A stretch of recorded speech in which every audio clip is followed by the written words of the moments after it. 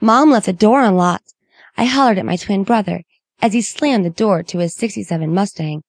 It was the last day of 11th grade, and we stopped off for burgers and malts at Granny's Diner with some friends to celebrate after school. Nathan and I were officially seniors, and none of us could wipe the grins from our faces. "That's weird," he said, brushing a hand through his sandy brown hair. "You know how she's always nagging us about doing it." I grinned and held the door open for him. I'm certainly not going to let her live this one down.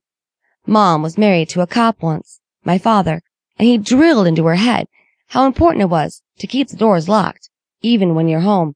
Nathan followed me into the kitchen and opened the refrigerator. "Oh my God," I teased him. "How can you still be hungry after eating that monster burger and malt?" He flexed a muscle. "I'm growing," he said.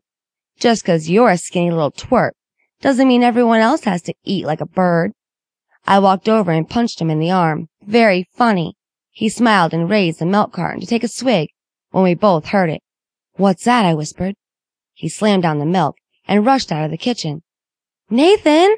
I yelled, chasing him upstairs. The sobs were coming from somewhere in the upper level of the house, and my stomach twisted in horror. "Mom?" "Oh my God," he choked, entering her dark bedroom.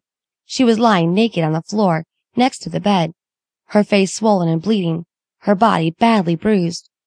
We rushed to her side, and she cracked open one of her black eyes. "Call the police," she mumbled, barely coherent. I started to cry as I grabbed the phone and dialed 911. I don't even remember talking to the person who'd answered. All I know is that I was blubbering, and she was trying to console me with the fact that help was coming. I hung up and stared at my broken mother in shock, feeling helpless and frightened.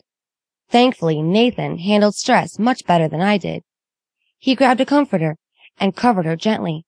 "Mom, what happened?" he asked, pushing her dark bangs away from her eyes. The shame on her face was heart-wrenching, and I pretty much knew by her appearance what had happened. She obviously had been beaten and raped.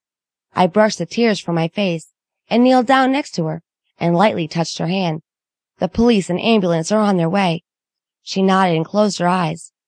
"Mom," prodded Nathan. "What happened?" "Nathan, think about it," I whispered. "She's been raped." His lips trembled as he searched her face. "Mom, some stranger broke in here and did this?" She opened her eyes and stared at both of us for a few seconds. No stranger," she whispered hoarsely. "It was your father."